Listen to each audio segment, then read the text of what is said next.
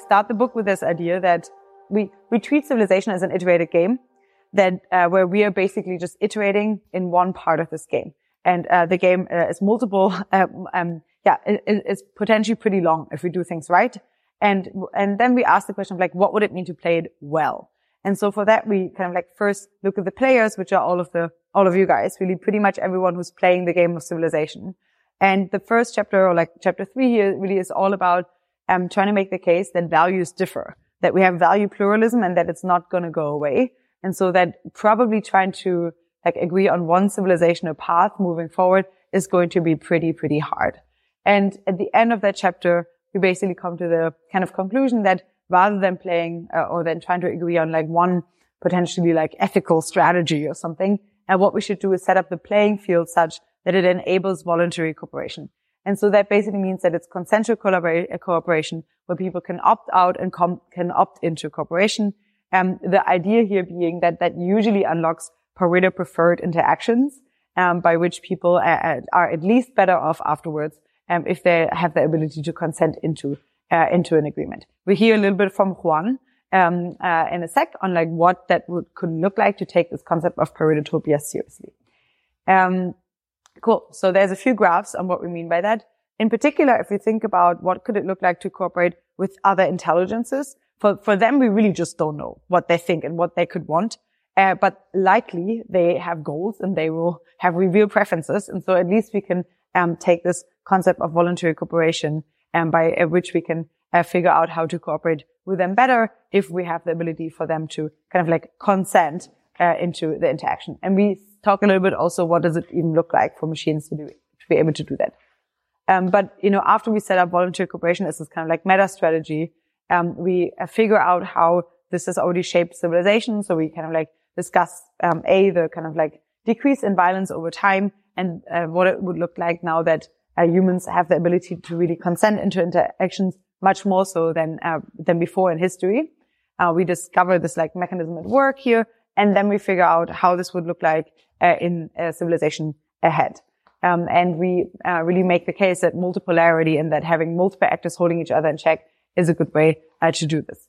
We then discuss cooperation and how cooperation has evolved across civilization and all the wonderful institutions, including rights, contracts, prizes, and other institutions that have evolved to allow humans to cooperate much better on much larger scales over time.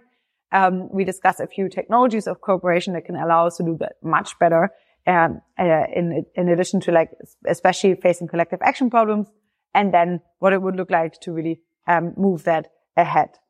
And finally, we discuss what does it look like to do that much better with, other intelligences in the mix.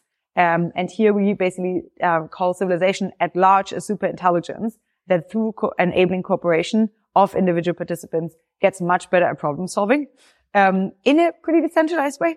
And Juan will talk a little bit more about this mechanism, that we're discussing here.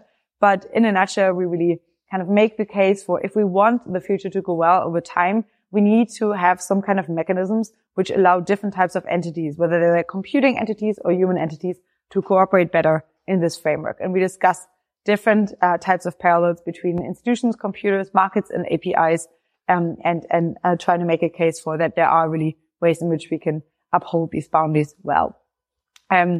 And so that's just the setup of like, if you're interested, we really invite you to read the chapters more, but like that is the kind of like a broad setup for why we are discussing these technologies, why we think they're important. Many of your technologies that you work on made it into chapter 5, where we discuss roughly, if we think about these technologies of cooperation of info, money, rights, contracts, and privacy, how can we actually improve them using many of the crypto technologies that you're working on? We discuss better ways of doing information or speech. This is a prediction market that, I think Robin came up with at one of our member gatherings quite some time ago. We discuss prediction markets, and a few other concepts here. We discuss better ways to do property rights, better ways to do like the whole DeFi space and so forth. But, in a nutshell, we're moving quickly to this notion of it would be wonderful to have better ways of actually creating more complex contracts. And here we go through different types of contracts, like split contracts that are half automated, half have a human in the loop, and so forth. And many, like we basically propose a few examples just like of what do better tools like with which we can cooperate much better over time. And many of the tools that you're working on are in here. And so maybe I'll point that out as you're presenting. Chapter 6 is all about, okay, we're not there yet, obviously. So what does it mean to peacefully move into this world from where we are currently, where most of the ways in which we interact are through legal contracts? So if you're interested more in like, okay, how can we actually move there? Chapter 6 is all about that. And then as we move more into thinking about how we can defend civilization, we basically make the case, and I invite you to also think about that perhaps a little bit, that there's two main traps in civilization that we need to kind of roughly figure out how to deal with. One will be the trap of technological progress, proliferating and allowing basically like a smaller and smaller set of actors to cause larger and larger harm. And so that is through biorisk, through AI, and through many of the other risks that we're also worried about.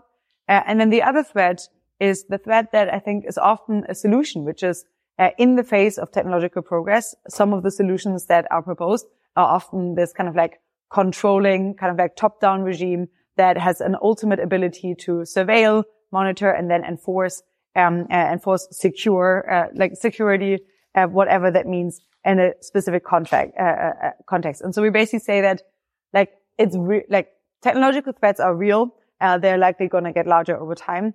But on the other hand, most of the solutions, the standard solutions that are proposed, also come with their own risks, which are like, pretty unforeseen consequences that many of these more top-down solutions bear. And so we basically appeal to all of you guys to find decentralized defense solutions.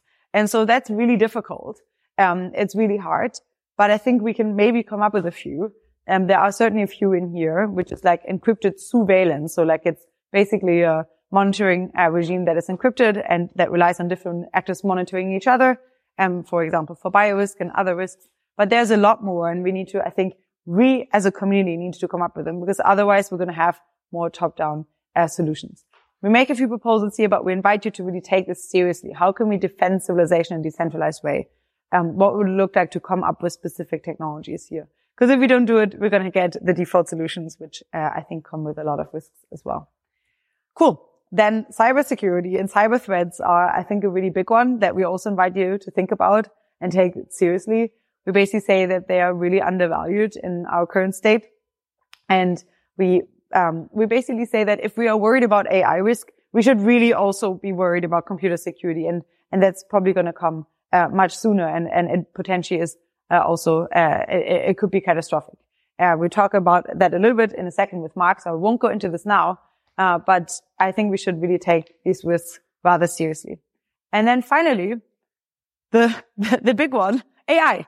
So if we survive all of this, and if we figure out how we can incorporate better across humans, then we can tackle this problem of like, okay, what does it mean to include AI into the mix? And so I think the standard really and traditional way of looking at this is by treating AI as this potentially AGI, as potential singleton, like basically like one actor, or like a set of individuals that almost can operate as one actor that comes to power, and is a super intelligence that maybe replaces the existing system and becomes the relevant intelligence.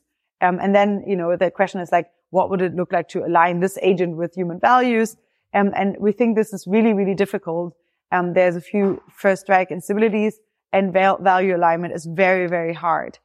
To first figure out what do humans ideally want, and then to try to port that into the context of one AGI singleton, and have that AGI singleton uphold these values stably over time in a predictable fashion, is very difficult.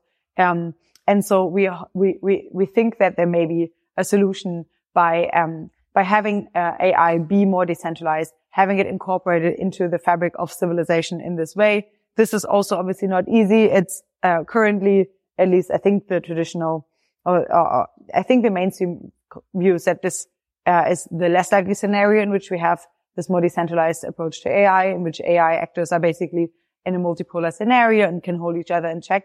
But I think that if any community can have good solutions on what would that look like if we had specific, very intelligent agents that would hold each other in check in a decentralized manner rather than one AI, then I think it's you guys that would have good ideas here. And so we invite you to start thinking about this as well throughout this workshop. We take inspiration from the US Constitution and how that works and how it could work across other intelligences. And we rely on a few principles here and make a few proposals, nevertheless fully knowing that you guys probably have much better ideas here. Finally, I think something like a proposal that we make is more like a super intelligent human AI ecology. Mark and Eric Drexler wrote the Agoric Open Systems papers a while ago, and I think they still have a lot to offer here. But yeah, so this is on you guys. We're just making a few proposals here. We invite you to come up with better ones. I think if we do it well, and if we do get to a world by which we can figure out how we can cooperate in a secure fashion, not only with humans, but also with AIs in a roughly multipolar way, then I think we actually have a lot to look forward to. And I think in that case, really AIs are able to really steepen our Pareto-tropian ascent as a civilization. Okay, so that's all a mouthful. But it's just to provide you with some rough kind of like concepts, ideas. If you are interested in any, there's much more in the book. But just like, why do we think these topics are important? Why do we think that they're in any way, in shape or form related? There's more in this book. I think, like, to me, the intersection of cryptography, security, and AI is still pretty undervalued. I think that if this community doesn't come up with great solutions for like secure ways in which humans and AIs can cooperate, I have less hope that other communities can do a better job at that. I think that there is really a there, and we really invite you to take that seriously over the next 2 days and figure it out. I think that currently many of the things we try to do with law, we could maybe already do with some technologies. And you know, if that is the case, then we should really be a little bit more louder about these technologies, that there's still a few areas that are still significantly underfunded and undervalued, and we want to kind of point those out and see if we can get more progress happen at those intersections. So thanks everyone for joining for this. I'm very, very excited to see what you're all producing. I'm always here for questions. And that concludes my introduction and my welcoming. And I would love to ask, did this conversation pique your interest? Maybe it even inspired a bit of existential hope about the future in you. Search for Foresight Institute on YouTube or Twitter to stay up to date, or visit foresight.org to learn more, subscribe to our newsletter, and join our efforts. We are entirely funded by your donations, so please support us if you like what we do. Thank you so much for listening.